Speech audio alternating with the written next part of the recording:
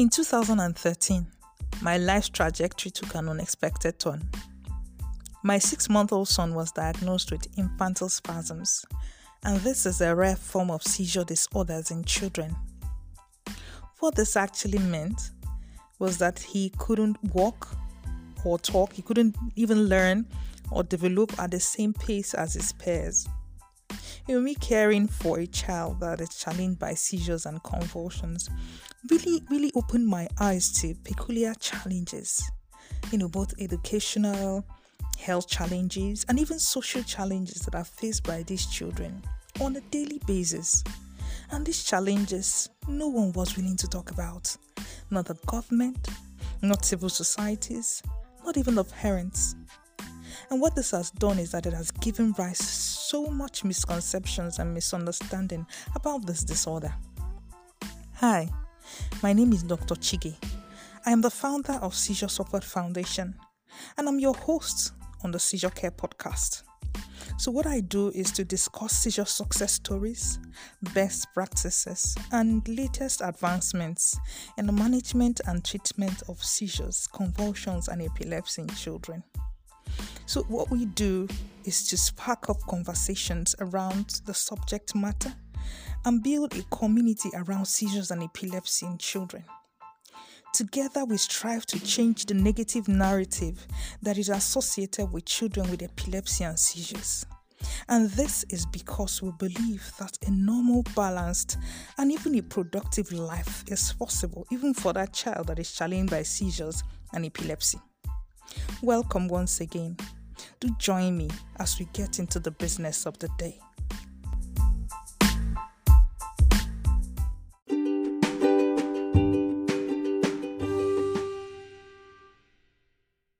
So I was just very impressed from the start of the podcast.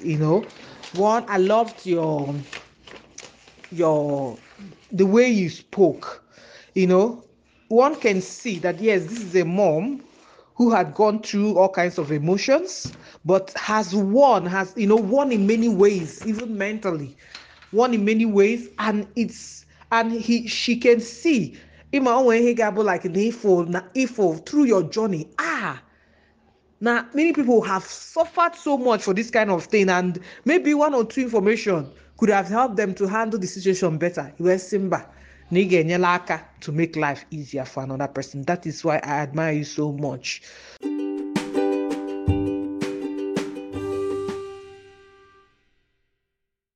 I always get encouraged listening to that feedback. It gets me fired up to do more and to do better. And for that, I'm very grateful. Thank you. Hello to you, my amazing listener. If today is actually your first time on the show, a huge shout out to you and thank you for clicking on the link and listening in. We sincerely hope that you find value listening to this podcast and that you will become a regular visitor, listener on the show. Eventually that's our utmost desire. So that being said, I want to welcome everyone to episode 3 of season 1 of the Seizure Care podcast. As we all know, season 1, of course, is tagged A Mother's Determination, showcasing and celebrating the strength of parenthood, especially of motherhood, in beating the odds against them and fighting to ensure that their children who are challenged by certain learning disabilities because of seizures, epilepsy, that these children go ahead to live a normal, balanced, and a productive life. Last week we had the amazing Colin and her son Paul. Paul was diagnosed with epilepsy at 12, and Colin explains the emotional challenges Paul went through, during his journey, and also his journey of healing, what he went through and how he got over it. So do visit our Facebook page at Seizure Support Foundation to get the full story on this.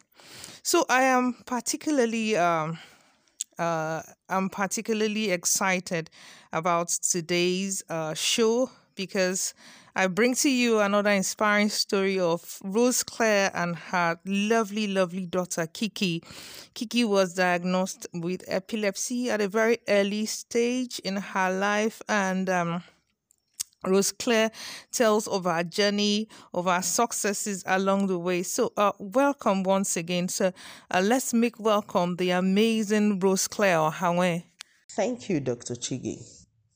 Good morning and welcome again to Seizure Support Foundation with Dr. Chigi.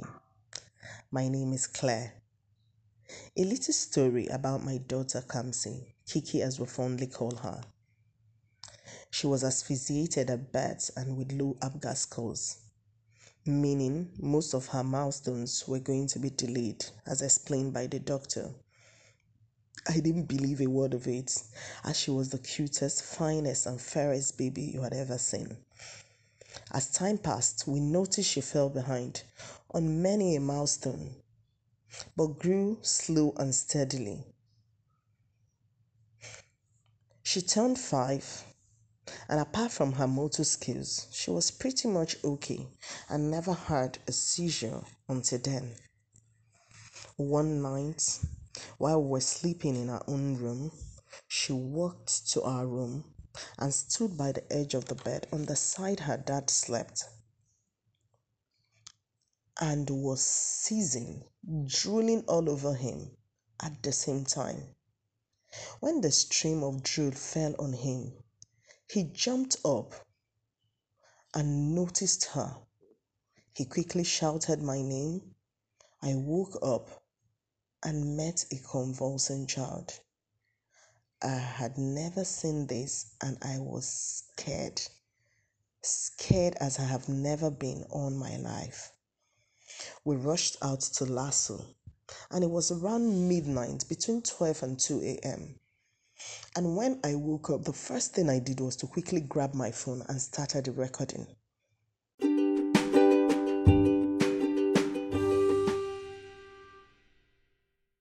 I kind of strongly relate with what she just talked about, about video recording her child and showing it to the physician. I remember at 6 months of life when my son, started experiencing seizures. As a young mother, at the first time I didn't even know what to make of the strange movements, the jerkings and the twitching, the arm movement, the limbs, the legs, the rolling of the eyes. I didn't know what to make of it, but then a thought dropped in my mind to pick up my phone and record the episode the next time it happens. And that I did. Painfully so, seeing your child go through what seemed uncontrollable. You just had to, pick up your phone and record it. So I sent it to the physician. I went with the video recording to the hospital. So she easily and immediately gave a diagnosis and we commenced treatment. So my thought should be, if you are listening and you know someone who keeps complaining of a child making unexplainable movements that might suggest seizures, or epilepsies, advise them to video record the episode and show it to a physician immediately. Okay?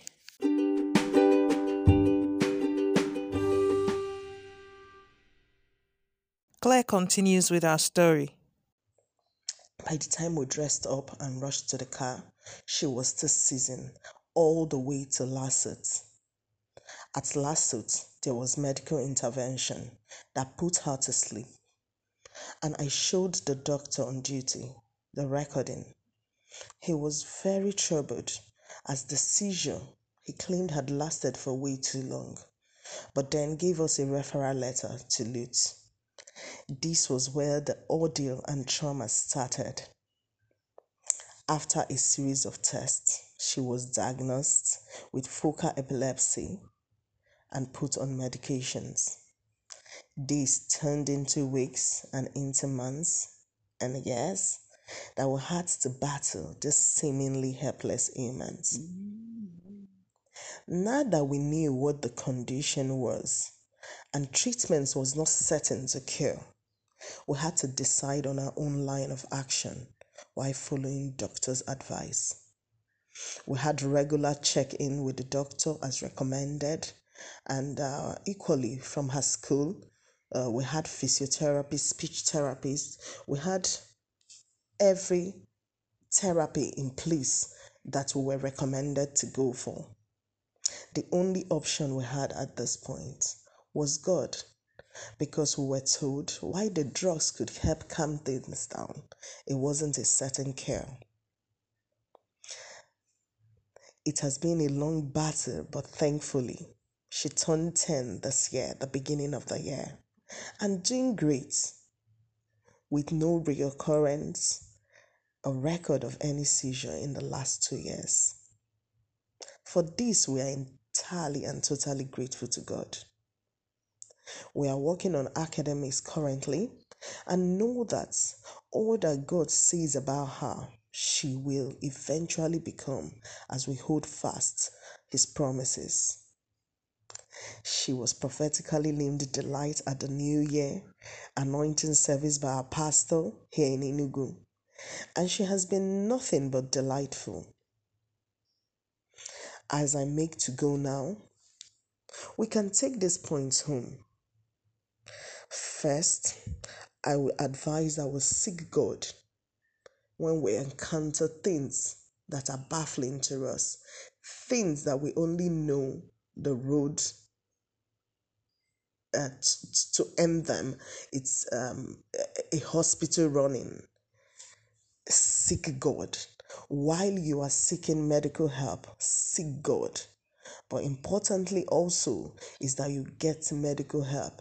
In my experience with other people, I have seen people have cultural connotations to this event and therefore keep the child at home, seek for medical intervention, seek for spiritual intervention, but really never go to the hospital. That on its own is equally wrong. Educate yourself thoroughly on all there is to know, consciously looking out for real life scenarios and encounter, such as presented by the Seizure Support Foundation. This can be a serious life changer. As you hear people's testimony and people's story, you can be sure that what God has done for one, He is able to do for another. And then you can hear stories of how the doctors have put things in place. For instance, Kiki has done very well in school because she had to go through different therapies. She had to go through speech therapy. She had to go through physiotherapy. She had to go through a lot of therapy put in place by the school. Seclusion from a certain class, kept longer in school. So talk to someone. Do not isolate this child. Talk to someone. Get help from school. Get the help you need. And it starts by talking to someone, going to the doctor, and ultimately hang on to the promise of God. Hold firm to God, hold firm to His promises. And as you believe, God will definitely make sure that you see His hand even as you trust Him.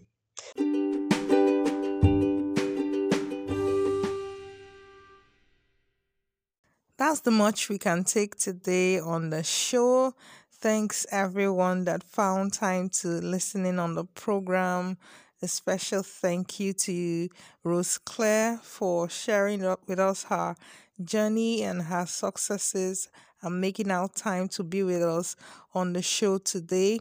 Thank you. Thank you. We really do hope to have you back and discuss further on this issue, on your success stories and the lessons you learned along the way.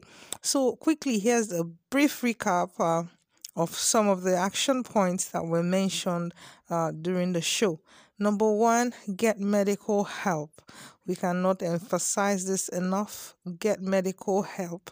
Number two, talk to someone if you find that it's becoming a little bit burdensome. I think this is where a strong network of support group of maybe probably parents or friends or individuals that are going through the same challenge. All right, talk to someone about the challenges you're having, the challenges your child is having.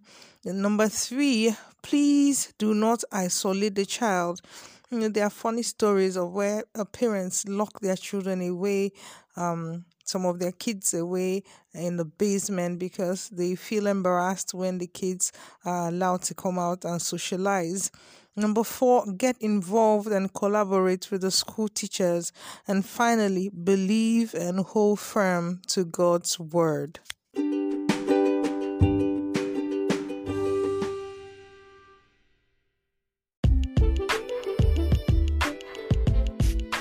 Thank you for giving me 15 minutes of your precious time on the show.